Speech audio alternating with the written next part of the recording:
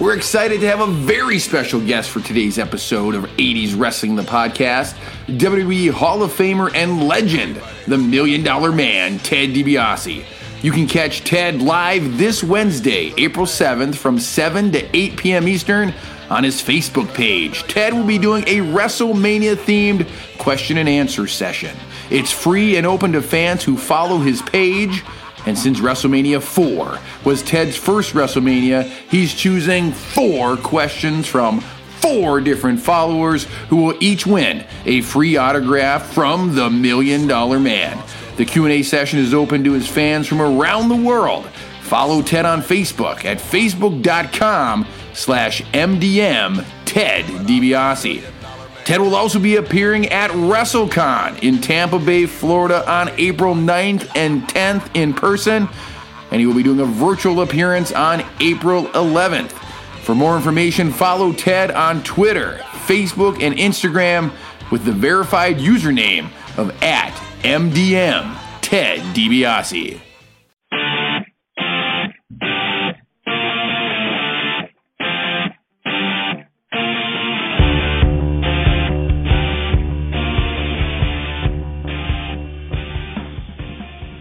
Ladies and gentlemen, we are on the road to WrestleMania, and this is 80s Wrestling, the podcast, and we're the only show where wearing shoulder pads with spikes constitutes a casual Friday in the office.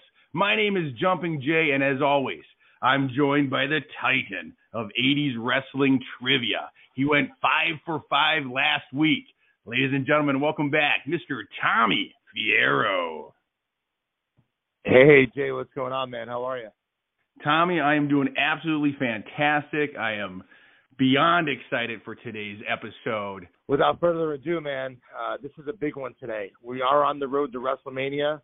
WrestleMania will be a 2-day event next weekend, Saturday and Sunday, April 10th and the 11th. And what better guest to have on the show tonight, Jay, than someone that is not only one of the biggest wrestling icons ever, but one of the biggest WrestleMania icons ever.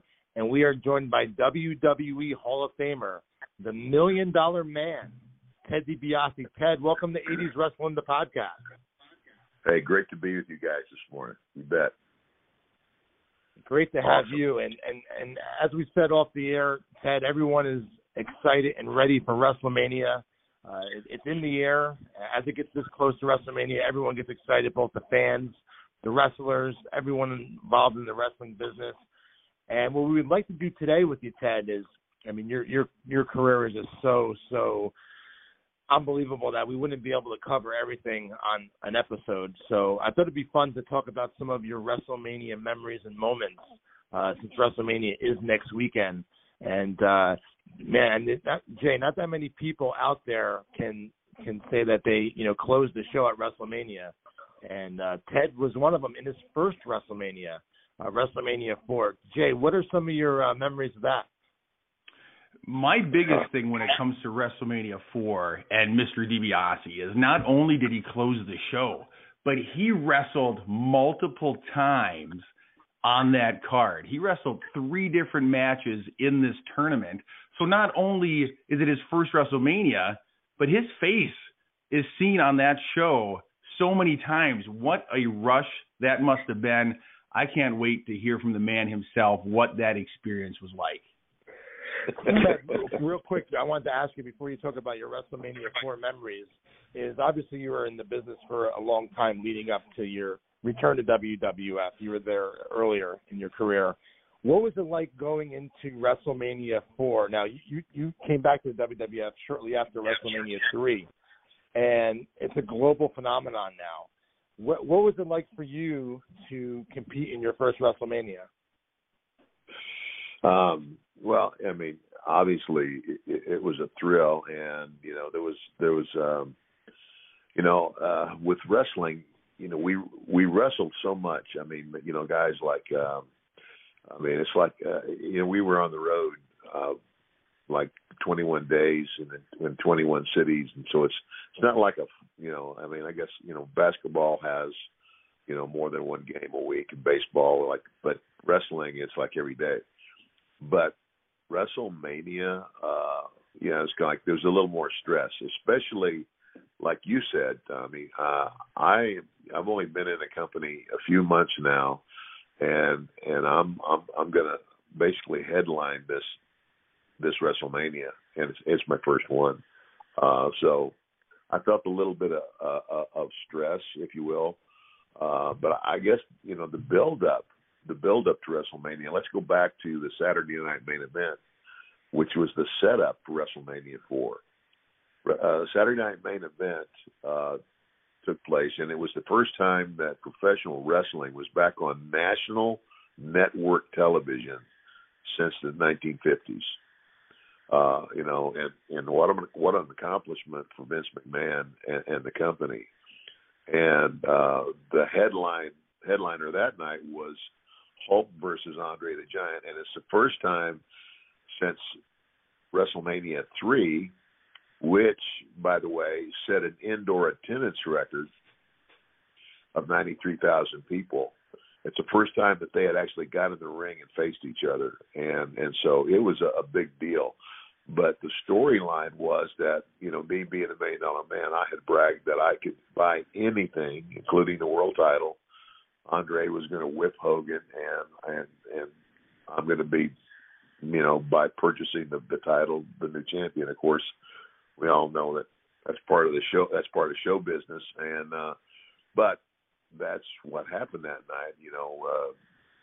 I didn't even know that there was two Hebner brothers. I didn't know that there were two guys that looked just alike. Anyway, it was pretty cool. The twin referee slides in and counts Hogan down, and Andre puts the belt around my waist, and I wear it for a couple of weeks, and then they go, okay, you are not really the champion, so quit wearing the belt. We can't give it back to Andre, who technically won the match because he's been bought off and paid off, and so we can't give it back to Hogan because he lost the title. And so what do we do? And that's where they came up with the idea. Okay, let's have a tournament to crown a new champion, which was WrestleMania 4. And you're right. I wrestled 3 times that night. I wrestled a Jim Duggan and what was the other guy? Don Morocco. So I wrestled those 2 guys, and then ended up in the last match. Randy Savage. And that was actually, the other thing about that was, I think Randy and I had only maybe had one other match, in terms of, being familiar with your opponent. We'd only had maybe one other match. And I don't know, it's one of my favorite WrestleManias, even though it was, but the stress of having 3 matches in one event, and that event being a WrestleMania, it's definitely a day I'll never forget. But that WrestleMania 4 basically just was the springboard going forward, for the $1 Million Man character as a whole, because for about the next year, I was traveling all over the country in all these different places, and I was having matches, tag team matches, a lot of tag team matches with Andre, with various opponents. Me and Andre against Hogan and Savage, Hogan and somebody, and so it was really exciting for me. And again, then the next WrestleMania was in the same building. It was kind of like like WrestleMania 3's, in this great big building, 93,000 people see it, and then the next year it's in this much smaller arena where I think that Donald Trump owns that building, and I think it's where they I don't know if they still do the Miss America pageant there. I mean, but they used to do that in that building in Atlantic City, but it wasn't nearly as big. That was the only. I was thinking, wow, this is going to be this huge crowd, and then I was kind of, like, wow, we went from a 93,000 people arena to this, which wasn't nearly as big, but the pay-per-view audience was huge. WrestleMania 4 is the Tournament Mania, which was different structure-wise than the previous three. Can you just give us a little bit of insight? When you have one WrestleMania match to prepare for, that's enough stress for a performer to be thinking about one match. Can you talk to us about the mental preparation that you had to do going into that night, knowing that you had three different matches with three different opponents who had three very different styles, and yet all three of your matches were fantastic? How do you prepare for something like that? Well, it's old school, Tommy. I mean, it's kind of like I don't know how the guys today prepare for matches, because back in that time, this is the, and I hear this from fans all the time. The guys like me who came from the late '80s and early '90s, we learned our trade by doing it. It's like if you went to and there weren't a lot of wrestling schools back then. It was somebody in the business that would bring you in. It was very closed. It wasn't like, well, anybody can go become a pro wrestler. And there was a lot of respect you had for the older guys. But back then, to be honest, Tommy, the only thing that I ever knew going into the ring was the finish. Now, exactly how it's going to end. Now, if I had history with a wrestler, if I had been in a program and we had wrestled a couple times, it might be like, okay, since this is what the people saw last, maybe it would be good for us to start this way tonight. So I might have a beginning for that match, and then I knew the end. But everything else in the middle of that match was all done organically. It was call it on the fly, and basically in preparation for that, I was very familiar with Jim Duggan, because Jim and I had worked together in Mid-South many, many, many times. So Jim was no problem. But Don Morocco was a different guy with a different style, kind of the big man style. And basically I just, knowing he was going to be one of the guys I watched, I just watched him. I just made it a point at different shows to watch him and familiarize myself with his style, so that when we got in the ring, that we could do the dance, so to speak. And everything. Yeah, I was I was excited about WrestleMania 4, but I'm going to tell you something. I was really glad when it was over. I could go and say, oh man, the stress was off. But now, Ted, before we get into WrestleMania 5, I want to ask you real quickly. Now, when you first heard about the formation of WrestleMania back in 1985, obviously there was rumblings all around the wrestling world, and this was a huge gamble by Vince McMahon. What was your initial reaction when you first heard about them doing the first WrestleMania in 1985? Well, I was raised in the wrestling business, and I was raised old school. And, when I first started watching the show and saw some of the stuff they were doing, I was like, they're killing the business. Almost like. But reality is that Vince McMahon took professional wrestling, which up until that time, it was very regional, and it was pretty much, I would call it blue-collar crowd entertainment. You weren't going to see a lot of people in khaki pants and polo shirts at the wrestling matches. It was a rough crowd, but he made it family entertainment, and he pointed it towards the kids. Hulk Hogan. Here's your big, Andre the Giant. Here's your bigger than life characters. Who you can love and who you can hate. And it was really a stroke of genius. But, I was I was of the mind that, gosh, this is going to destroy wrestling. And it was just the opposite. I was in Japan when WrestleMania 3 took place.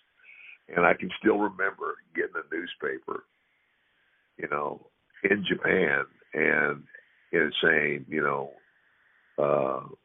WrestleMania, sets indoor world attendance record. And Tommy, I'm going to tell you what, right then and there, I said, I've got to be there if I'm going to be a part of wrestling anymore, because I could. That was the switch for me. It was like, if I'm going to stay in the business, and if I'm going to be meaningful in this business, then I'm going to have to work for that company, because it was obvious to me if Vince McMahon could do that all the territories would be in trouble, and they wouldn't last very long. And I'll be honest with you, if Vince hadn't done what he did, and if he hadn't made wrestling what it is today, professional wrestling, it might still be around somewhat, but with everything else that's out there vying for the entertainment dollar, and now you've got 100 different stations on television that you can watch. There's so much competing for the entertainment dollar that I think pro wrestling might have died. It certainly isn't dead, and I'm just being real honest with you guys and all the fans listening. I am not real familiar with a lot of the new talent because I'm busy doing other things. But I always get excited about WrestleMania because it takes me back, and I know that there's a little something in the future because this guy with NXT, who's the new money guy. I might have to show up somewhere and teach him a lesson. Cameron Grimes, he might get a visit I'll from tell you the what, McDonald's Ted, man. Wrestling is definitely not dead, and you're a huge reason because of that, for the foundation that you and so many others laid in the 1980s. Now, I want to move to WrestleMania 5 real quickly. I want to make mention that you talked about how the WrestleMania 4 and 5 building was much smaller than WrestleMania 3, and obviously it was. But WWF did such a fantastic job of their camera angles. They made that ramp. You guys walk down to the ring for 4 and 5. They made it look so larger than life, that arena, even though it was really small, because I've been in there before, and it is a very small arena. But WWF did an amazing job, their camera angles, to make that arena look a lot bigger than it actually was. Now, WrestleMania 5, you're up against Brutus the Barber Beefcake. I want to make mention real quickly. A lot of people don't give Brutus Beefcake the credit that he deserves. And me and Jay talk about it here on the podcast every now and again, of how big of a star he was during that whole period. Now, here you are, WrestleMania 5. At this point, you're unquestionably the top, heel or one of the top 2 or 3 heels in the company. And you got to have someone against that top heel and that the fans care about. And obviously, Brutus fit that role perfectly. Obviously, he's not as technically sound as a wrestler or you or some of the others, but he was over as Rover like anybody else was during that time frame. What are some of your memories of working with Brutus and how popular he was during that time frame? Well, I agree with everything that you just said, and again, Brutus was one of those guys who wasn't like, somebody that I'm going to get in the ring with and be doing a lot of technical wrestling, a lot of on the mat and reverse this and reverse that. He was,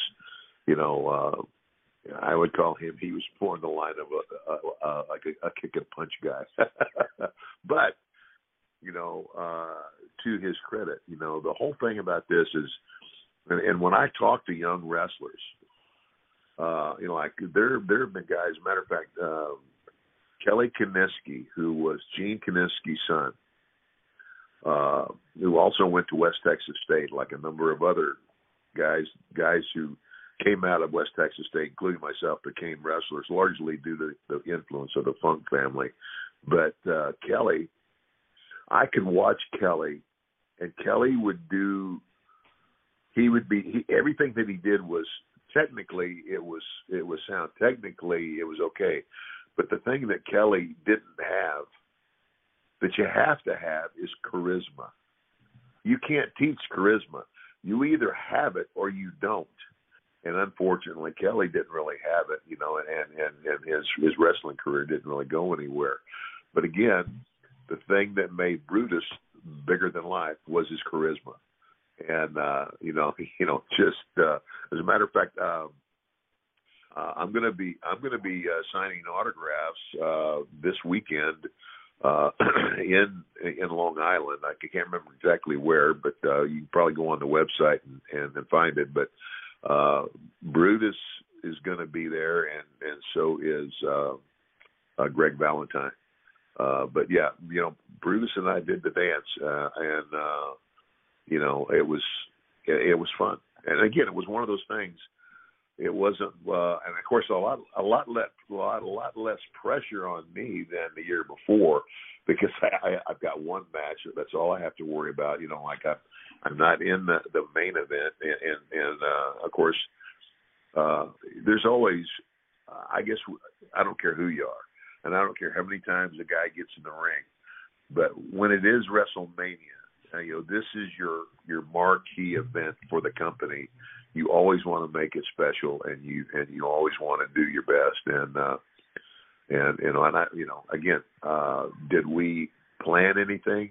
Not really. We got what we were supposed to do and how it was supposed to end, and we talked over maybe a couple of things. But again, if you're a student of the business, and that's what I did, I watched, especially the couple of weeks going into or just before WrestleMania, I made it a point to watch Brutus's matches to give me an idea of how our two styles could work together, and I think we pulled it off pretty good.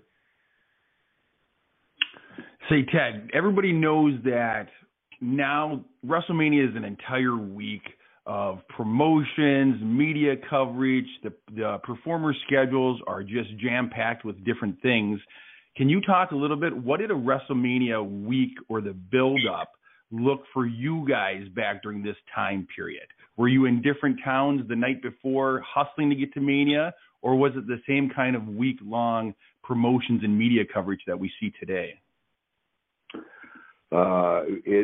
It wasn't that back then, and I can't remember exactly what it was, but I do. Well, I tell you what, I remember this, that prior to WrestleMania 4, for example, I had been home, and my wife had given birth to my youngest son, Brett. Brett was born in March of 1988, and so basically I was home and I was with my wife. My son was born, and I got on a plane and I flew to New York to go to Atlantic City for WrestleMania. But no, there wasn't. It grew into that. It evolved into what it is today. This week long event, kind of like other like the Super Bowl, for football. Like a lot of other sports are doing the same thing, where it's not just that day and that event. It's the whole build up to it. It's the anticipation for the event. And just to give the fans who are listening an idea, the schedule now for superstars who are actively on the roster isn't the only schedule that's jam-packed this week. Legends like Mr. Ted Dibiase, you have a full schedule yourself, sir. I have your schedule, or part of it, pulled up in front of me, and I just want to let people know that you have a full road to WrestleMania yourself. In fact, this Wednesday, April 7th, from 7 to 8 p.m. Eastern Time, the $1 Million Man, you will be doing a WrestleMania-themed Q&A on your Facebook page. And the best part of all is this question and answer session is free and open to any fan who actively follows your Facebook page. And since WrestleMania 4, what we were just talking about was your first Mania appearance, you are doing something very cool for fans of pro wrestling. You are choosing 4 questions from 4 different followers, each of who will win an autograph from you just for being chosen in this Q&A. The Q&A session is open to everybody. If you don't follow the $1 Million Man on social media, you need to, for daily content, but especially for cool giveaways like this. Your Facebook page is facebook.com/MDM for the $1 Million Man, of course. MDM Ted Dibiase. That's your Facebook handle. Same handle used on Twitter, Instagram, Facebook. Ted, that is a very cool thing you are doing for fans of professional wrestling. A live Q&A with the $1 Million Man. Well, again, it's if it weren't for fans, I wouldn't be anybody. That's what I said. If it weren't for the people who come and support us, I wouldn't have had a job. So it's always nice to be able to, the $1 Million Man is not totally Scrooge. So it's like, it might shock some people that the $1 Million Man would actually give something away. So, but this is going to be fun, and I can't wait to do it. And then not only are you doing that, but then you're taking off to Tampa Bay, and you'll be in Florida April 9th and 10th doing an in-person signing, and then you have a virtual signing on April 11th. So your WrestleMania week schedule is filling up as well. Yes, it's filling up big, and I'm looking forward to it. I don't know, the interesting thing this year is like, and I'm not there, and I haven't talked to anybody. I'm not just real sure how they're pulling this thing off, but to actually hold the event over 2 days, that's something that's never been done before. And so they're doing, in the Buck Stadium there, they're doing the event Saturday, and they're doing it on Sunday as well. I don't know, and you may know what the roster looks like, what those matches are on each day, but that's another way. It's kind of like, okay, because of the pandemic and everything, we can't have as many people there, but I think it's pretty cool that a company would go ahead and say, okay, so we can make it available to more fans. We won't just do 1 day. We'll do 2 days. I think that's pretty cool. Absolutely, Ted. It definitely is. Next up, what I want to talk about is probably one of my favorite matches that you were in, WrestleMania 6, and the build-up and lead to someone else that is iconic in this industry like yourself, and that's Jake the Snake Roberts. On paper, you look at that, you see they're 2 of the biggest names in the history of 80s wrestling, Jake the Snake Roberts and the $1 Million Man. And the promos back and forth leading up to this match were absolutely fantastic. What was your memories of working with Jake at WrestleMania 6 and the whole build-up to get you there? Well, I've told that, or I tell a lot of people, I said, when I think about WrestleMania and I think about, my favorite matches, Jake's, at the top of the list. I mean, we weren't the main event, but I mean, we were definitely a significant match that night. But it's just, I mean, even before, I mean, Jake and I met Jake when I first started wrestling in Mid-South. His father, whose wrestling name was Grizzly Smith, was like the road agent for Cowboy Bill Watts, who was the owner of Mid-South Wrestling. And I actually met Jake when he first started. They started him out refereeing. I mean, and so I remember one night we were doing something, and he was doing the referee, and I told him, I said, "Hit me." So what he said, I said, "Hit me," and he hauled up and hit me.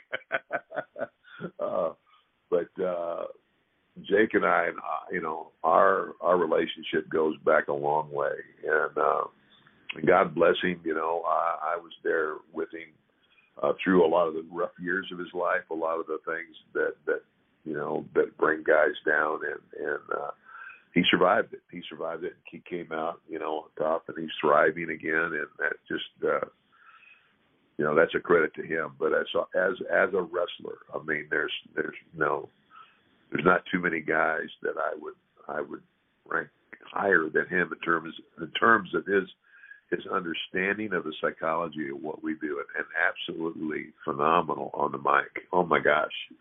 It's like, I give kudos to Jake. I think Jake does better interviews than I do. And the doing the dance for us was easy. Somebody would ask, what's your toughest match?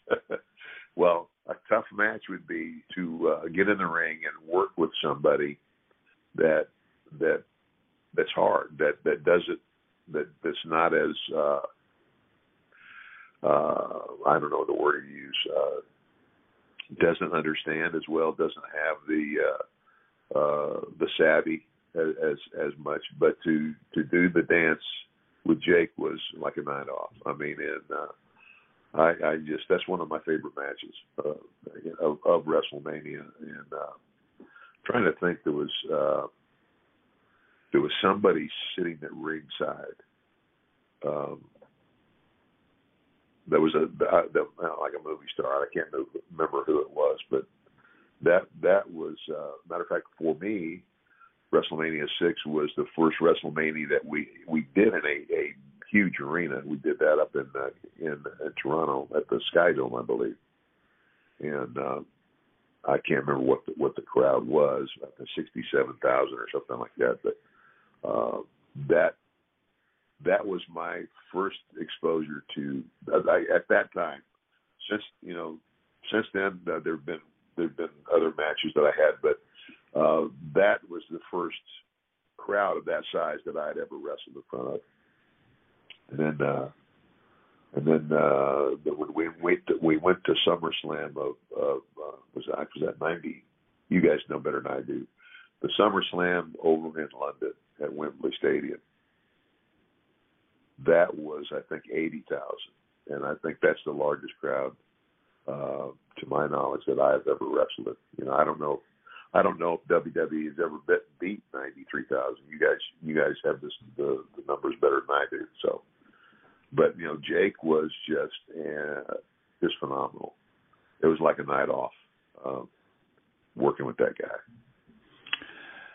I love hearing you say that, because if you look at WrestleMania 6, your match with Jake the Snake is actually the second longest match on the card. The only match that went longer was the main event between the Warrior and Hogan. They were out for about 24 minutes. You and Jake were out for about 12, the second longest match on the card. When you're out there in front of that many people, like you said, 67, almost 68,000 people, what does 12 minutes feel like? Does that time pass quickly for you in the ring? Are you trying to get a lot of stuff in, or are you able to slow down and enjoy that 12 minutes? Well, when you only have 12 minutes, and I'll be honest, for guys like Jake and I who are used to telling the story, it's like, gosh, give me at least 20 minutes, to tell a good story. So, yeah, there was a little, I think both of us felt like, we can't do as much because we don't have as much time, but let's make the best of the 12 minutes we have and make it as exciting as we could. And I think we did. I think we did that. Mm-hmm. So, absolutely. So yeah, Absolutely. it's just it's for a guy like Jake and I, especially,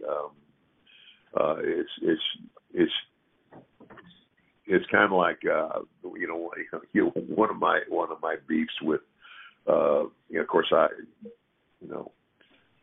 like with wrestling today, it's like I always feel like give them more match time. In other words, instead of all the talk that goes on backstage and in a dressing room or confrontation, in the soap opera of wrestling, let's tell the story in the ring. let's give the guys a little more time in the ring and let them tell the story there, because traditionally the story was the match, and the match was done in such a way. I can remember when I was in college at West Texas State, and when Jack Briscoe came as the NWA World Champion to wrestle Dory Funk Jr. and then on another occasion wrestle Terry Funk. Oh my gosh. Now, I grew up in the business. I was totally smart to the business, and I'm jumping up out of my chair, sitting in the back, like a fan, and because they drew me into the story they were telling, and it was just phenomenal. And that's I guess that's what I miss, and I feel like there should be more of, and I wish there could be more of. I don't know if that makes sense to you guys, but absolutely it does, Ted. And talk about storytelling. The following year's WrestleMania did that, and there's a lot of people online that post stuff, telling jokes about Virgil sitting in at the convention selling his stuff, but let's look at it this way. WrestleMania 7 did a fantastic job of telling the story between Ted DiBiase and Virgil. And this is definitely, without question, because you were so over as a character, Ted, and such a great heel that, you got the fans so behind Virgil. At one point, there's no question that Virgil is one of the top 5 baby faces in the company, and that has to do with the program he had with you. And that story there, the people were so invested. I remember me as a kid, I was invested. I wanted to see Virgil get revenge against the $1 Million Man for how horrible you had treated him all those years. Talk about that program, because I know that you have to be proud of that program and that match, because you obviously elevated him to a different level. And people might joke around about Virgil nowadays, but let's talk about that match and that angle, because I know that's something that you have to be proud of. And that was Virgil as a guy is a nice guy. I mean, here's a guy who he didn't drink and he didn't smoke. He didn't party a lot. He stayed in incredible shape. But Virgil was one of those guys that, and again, it's kind of like he really hadn't had a lot of experience as a wrestler before he became Virgil, before he was picked. And he was picked to be that guy, that character, my bodyguard, chauffeur, what have you. Largely due to his incredible body and just the look he had, and he did it well. But he had not had a lot of wrestling experience, so it became up to me to lead him through this as best I could and get it and make it the best that I could do. And of course, from the very beginning, from the first day that there was $1 Million Man and Virgil, the idea was there that eventually one day Virgil is going to get tired of taking all of your crap and turn on you, and we knew we were going to do that. From day one, we knew eventually this thing is going to play out, and we will do this. And I had to pretty well lead Virgil through all of it. But again, it's a matter of knowing what you have to work with and taking the things that somebody can do well and using those things and staying away from the things that they don't do so well. I did that with him. When I talk to young wrestlers, that's what I tell them. I said, you need to, if you're a student of this business, then when you get in the ring with somebody, you need to know their style. You need to have watched them long enough to know what you can do. It's kind of like, I'll give you another example. Junkyard Dog. I'm going to tell you what, Junkyard Dog you talk about somebody good on the mic, and I mean, JYD had charisma coming out his ears. He was unbelievable, and but he wasn't the greatest technical wrestler in the world.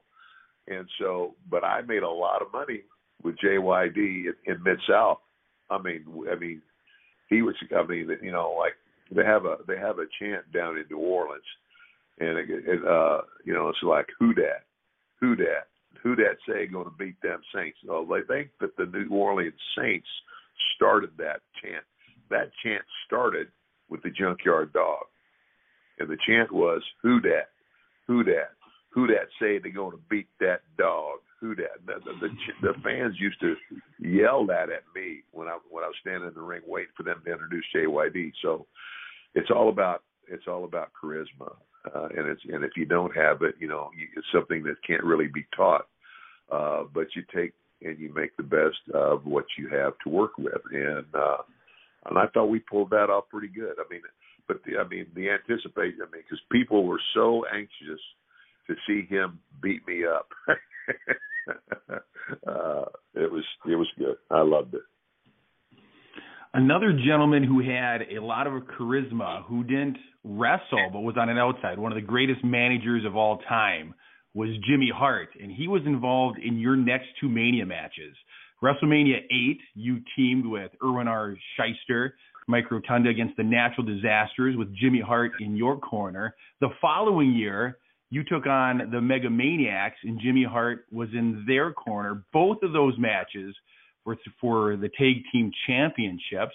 Can you talk a little bit about those two Manias being a tag team rather than a singles match? And just on a side note, how great was Jimmy Hart as a manager? Oh my gosh, you know, I love Jimmy Hart. I mean, absolutely. I mean, and he was one of those guys, you know, and he had it. You know, he had charisma in it, you know, and it was like, I don't know if all the, you know, a lot of the fans know, but a lot of the interest music that you hear for the guys in our era, at least, was written by Jimmy Hart. I mean, Jimmy Hart was part of I can't remember the name of his band, but he was a musician long before he was a wrestling manager. But he was great. He was great because a good manager knows when to be there and knows when to not be there. It was kind of like, I'll give you an example that, you know, I had Sherry Martel for a while as a manager, and I would have to keep telling Sherry, I said, Sherry, sometimes less is more. You know, if you don't jump up on the apron, if you don't, you know, it's kind of like if you wait and you do it just at the right time, just at the right moment, then the impact's going to be, it's going to have a lot more than if you just overdo it. And so that's something that can't be taught either. And you have to learn that as a manager and understand the game. But Jimmy was fantastic. And when Mike and I, you know, when the IRS and I wrestled to the two big guys, and I can't remember their names now. Earthquake and Typhoon, the Natural Disasters. Yes, the Natural Disasters. I'm sorry, I had a senior moment. Actually, you know, our match got cut short. I mean, we had planned out a match, and that match wasn't very long. And as my remembrance of it, it was, you know, it wasn't one of our, you know, I wouldn't say it because the time got cut, and I can't remember why, but I just remember that when we went out there, you know, we were thinking one thing, and like, you know, it wasn't very long into that match, and they said, guys, you got to go home. We got to go home, and so we had to cut it short. But enjoyed that. I mean, those guys, you know, they had their place, and they were good. But then the next year, that was the you're talking about WrestleMania 9. Wow, that was the deal with Hogan and the whole deal. Wasn't that the one in Las Vegas? Yes, you're right. Yeah, and outside that was another thing. It's different. I would rather wrestle. For me, I like wrestling in an arena. That's just my preference. It's hard to explain, but I think like the atmosphere of like when the lights go down and the only light in the building is the light that's on over the ring. I think the fans are a lot more willing to express themselves. You know what I'm saying? Does that make sense to you? It's kind of that like makes sense. Yeah, I mean it's kind of like hooping and hollering and jumping out of their chairs. And sometimes when there's the bright light, I think the ambiance of that just helps wrestling. So, but it's still we had a good time, and I think what we did got over. Absolutely, it did. Both you have not had a bad WrestleMania appearance, Mr. Dibiase. All of your stuff was amazing to watch then as a child, and even to go back as an adult now.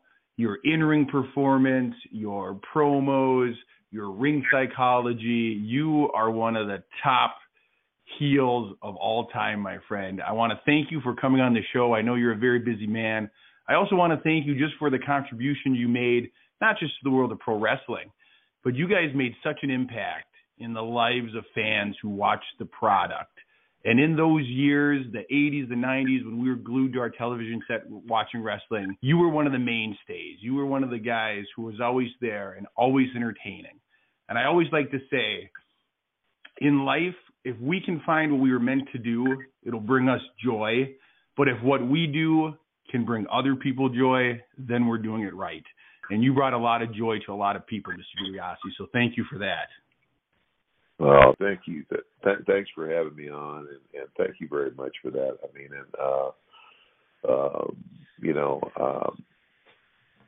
what you're saying is so true. It's kind of like I always said: if it weren't for fans, I wouldn't have a job. And the other thing is that a lot of people get up and go to work every day.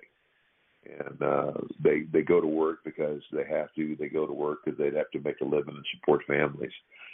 But I can honestly say that I'm one guy that got up and went to work every day and absolutely loved what I did for a living, and loving to entertain the fans was a big kick for me. And people have even asked, says, what did you like better? Did you like better being a good guy or a bad guy? I said, I loved being a bad guy, because being a bad guy was so out of my natural character, and it was just, to me, it was more fun. It was more fun to play that role, but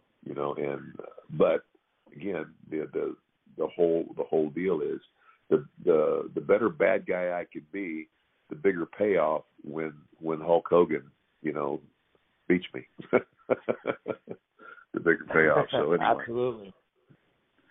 Well, Ted, thank you so much for taking the time again, for coming on. And Ted, just want to real quick before you go off, I just wanted to make sure, is your wrist healed from our virtual signing we did a couple months back? Because remember, you were signing for over 4 hours straight. I just want to make sure your wrist is okay by now. Yeah. I've recovered. Yeah. Just let me know when we want to do it again. Hey, and as I go, really I want everybody to remember one very important thing. Everybody's got a price for the $1 Million Man. Ted, thank you so much. That was awesome. That just made my week. Thank you, sir. All right. See ya. Bye-bye. Tommy, one of the greats, the $1 Million Man, Ted Dibiase. Holy cow. I could listen to him talk all day long. Oh, absolutely, man. I'll tell you what, people are going to really, really, really enjoy that interview. That was, and I was texting you while the interview was going on. That was a fantastic interview. And I mean, if that doesn't get you excited for WrestleMania coming up next weekend, I don't know what will, because he really dug deep and shared his WrestleMania memories and moments. I'll tell you what, man, that was just a fantastic interview. You know, he had great mic skills back in the day, and he hasn't lost a beat. You ask him a question, and he goes on with interesting, in-depth answers. Before we move on, I again want to plug what he's got coming up, because he's got a busy schedule this week. Wednesday, April 7th, that's next week, from 7 to 8 p.m. Eastern on his Facebook page. It's facebook.com/MDM Ted Dibiase. He is doing a WrestleMania-themed Q&A, and he's going to select 4 questions from 4 fans to read out loud, to answer those questions, and then he's sending those fans a free autograph.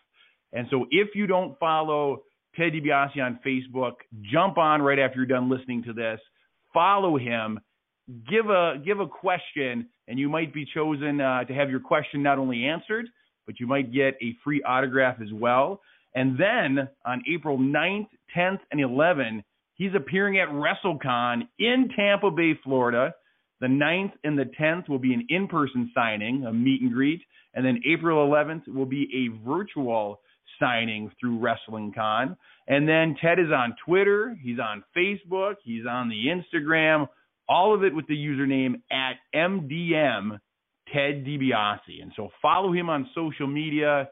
What a great way to start your day, Tommy, listening to him tell stories. Absolutely, man. You notice he laughed at the end there when I said about if his wrist is healed from his virtual signing with us, because it's funny because his wrist really was hurting him, and it was funny because I remember at one point he had just went to because he was supposed to be 3 hours and he went 4 hours. You know, at one point he had to just go to the bathroom real quick because he was sitting there for so long, and when he came back in, he was like shrugging his wrist back and forth. And it's funny because I remember the cameraman looked at me and goes, "Oh, that's going to cost you," because the guy was just signing nonstop. I'll tell you what, he's such a professional. I mean, we had orders. We do for every virtual signing, but we had orders from all over the globe for him. So many that it went 4 hours of virtual signing, and he was just a fantastic guest then, and he was a fantastic guest now. And it was absolutely great to hear his WrestleMania moments and memories and his feelings of the different performers he performed with and the backstory behind them. That was excellent interview. I'm always impressed, whether it's your virtual signings or talking to a guy like Ted Dibiase on the show here, their memory is still so sharp. And I know these are big moments in people's lives, but they wrestle so many matches against so many opponents. For him to have the recollection to be able to know what venue, what opponent, that match got cut short and we weren't expecting it. I love that they have excellent recall. You can tell they're passionate about the business because they like talking about it. And on a personal note, the laugh at the end. Man, if you can't, I love that he does that. He did it at your signing. He did it today.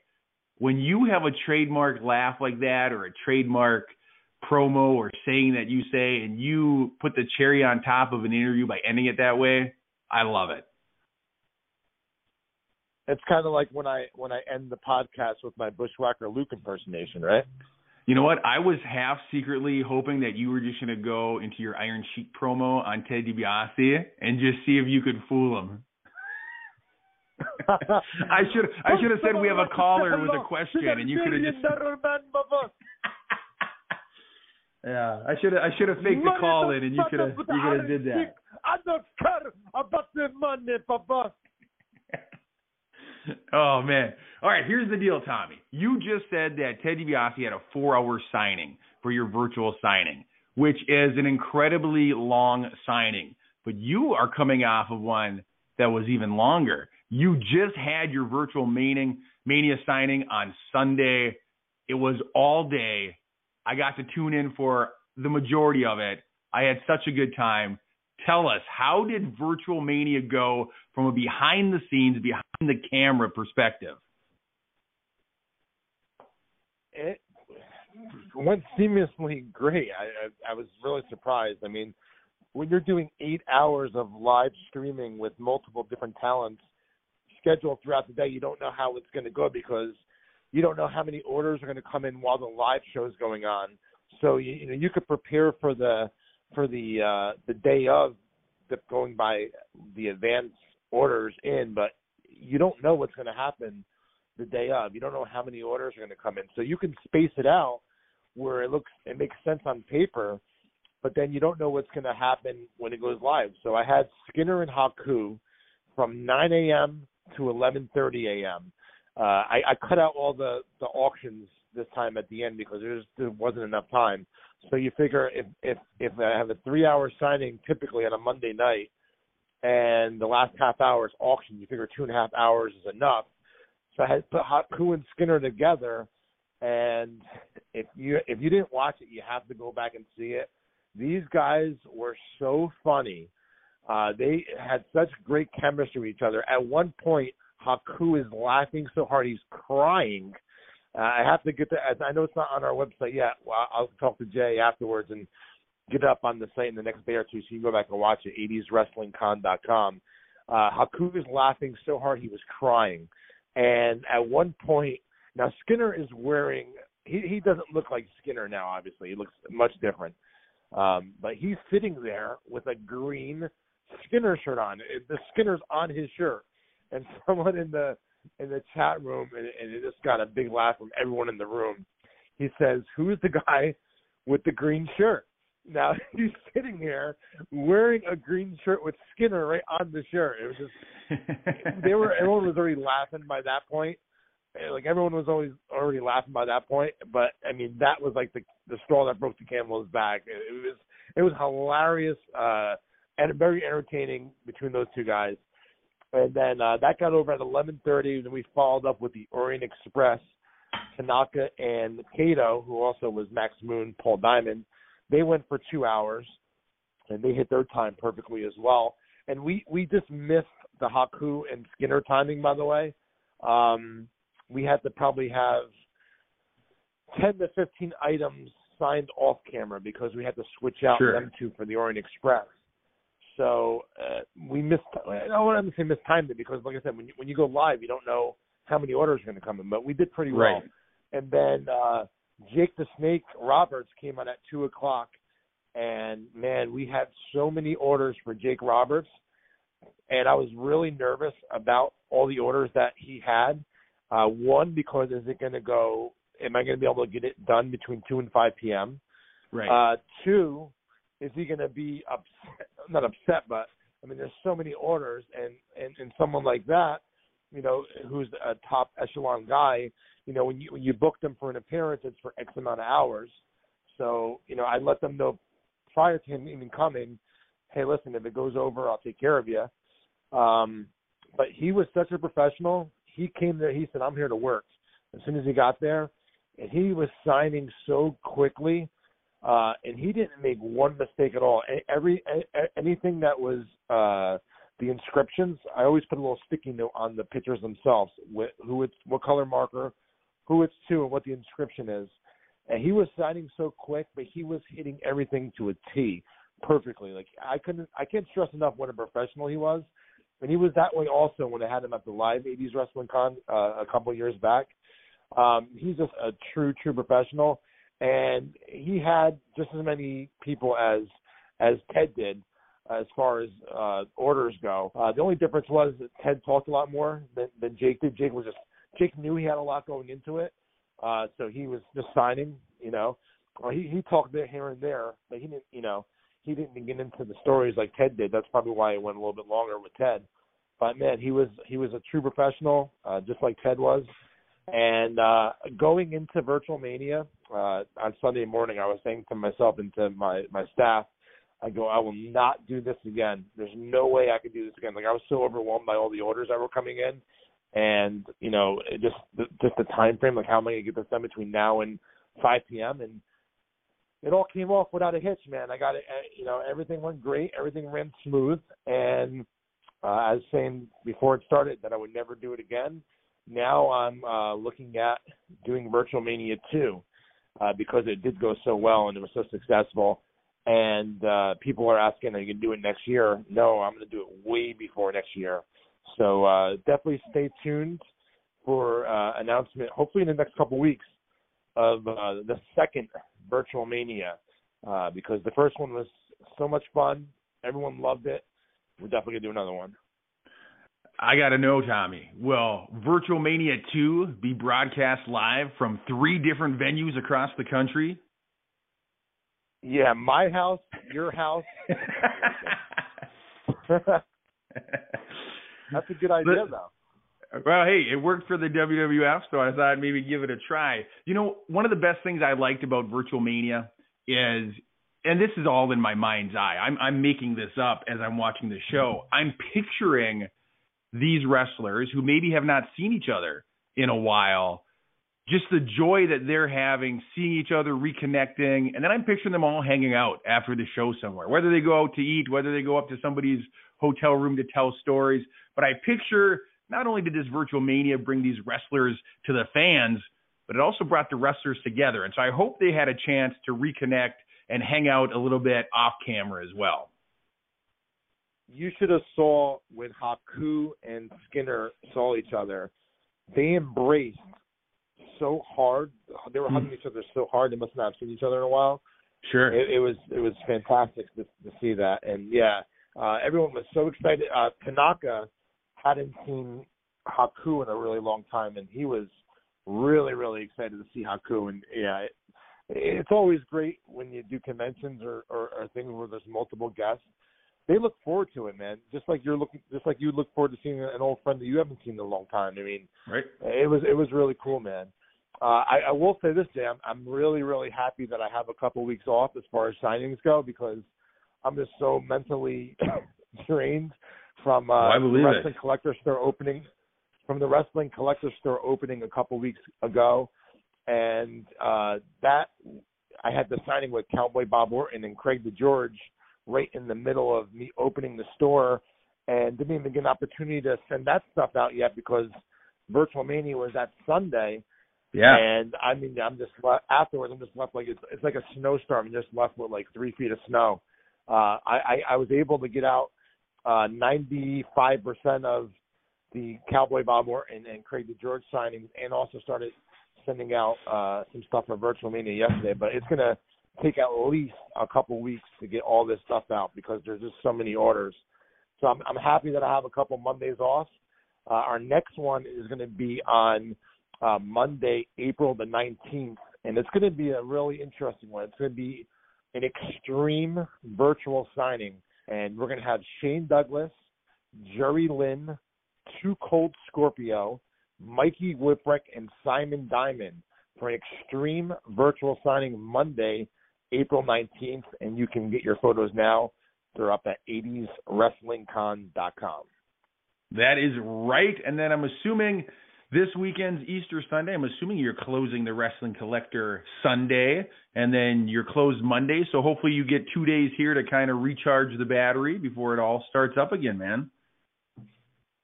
Yeah, brother. And hopefully I can just get this stuff out in the next couple of weeks. Because if you were at my store right now, there's like no joke, like a sea of orders from this Sunday, because you have people all buying for Haku, buying for Skinner, buying for Orient Express, buying for Jake, plus all the items that were sent in. There are so many Jake items sent in. There's like a huge pile of stuff that needs to get sent out. So it feels good just to even take a break right now to record this episode of 80s Wrestling, the podcast. Well, I hate to tell you, man, our show's winding down. No rest for the wicked. You're going to have to jump in that car, drive to the collector, and start packaging some orders.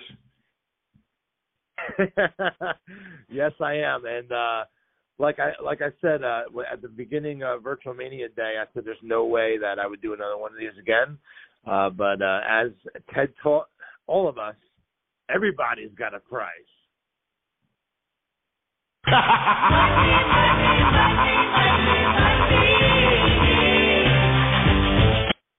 That's right. Everybody's got a price for Tommy Fierro and 80s Wrestling.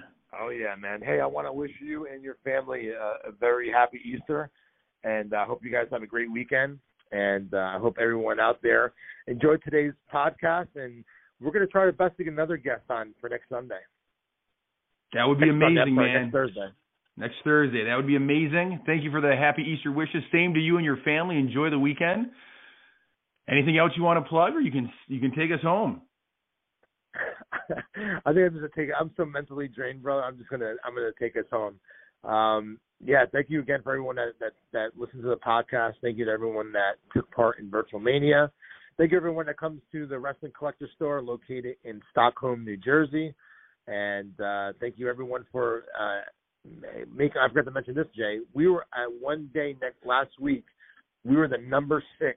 It was only for one day, but the number 6 most listened to a wrestling podcast in America. So that's amazing that we were up that high. I'm hoping that we can break the top 5 this week with Ted. Well, if anyone can do it, it's the $1 Million Man for sure. Oh, yeah. And until next week, I hope everyone has a great Easter. And we'll catch you right here next week on 80s Wrestling, the podcast.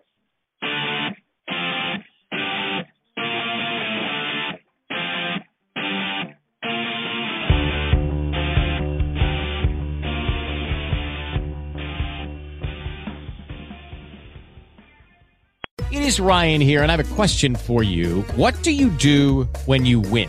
Like, are you a fist pumper, a woohooer, a hand clapper, a high fiver? I kind of like the high five, but if you want to hone in on those winning moves, check out Chumba Casino. At ChumbaCasino.com, choose from hundreds of social casino-style games for your chance to redeem serious cash prizes. There are new game releases weekly, plus free daily bonuses, so don't wait. Start having the most fun ever at ChumbaCasino.com. No purchase necessary. VGW Group. Void where prohibited by law. See terms and conditions. 18+.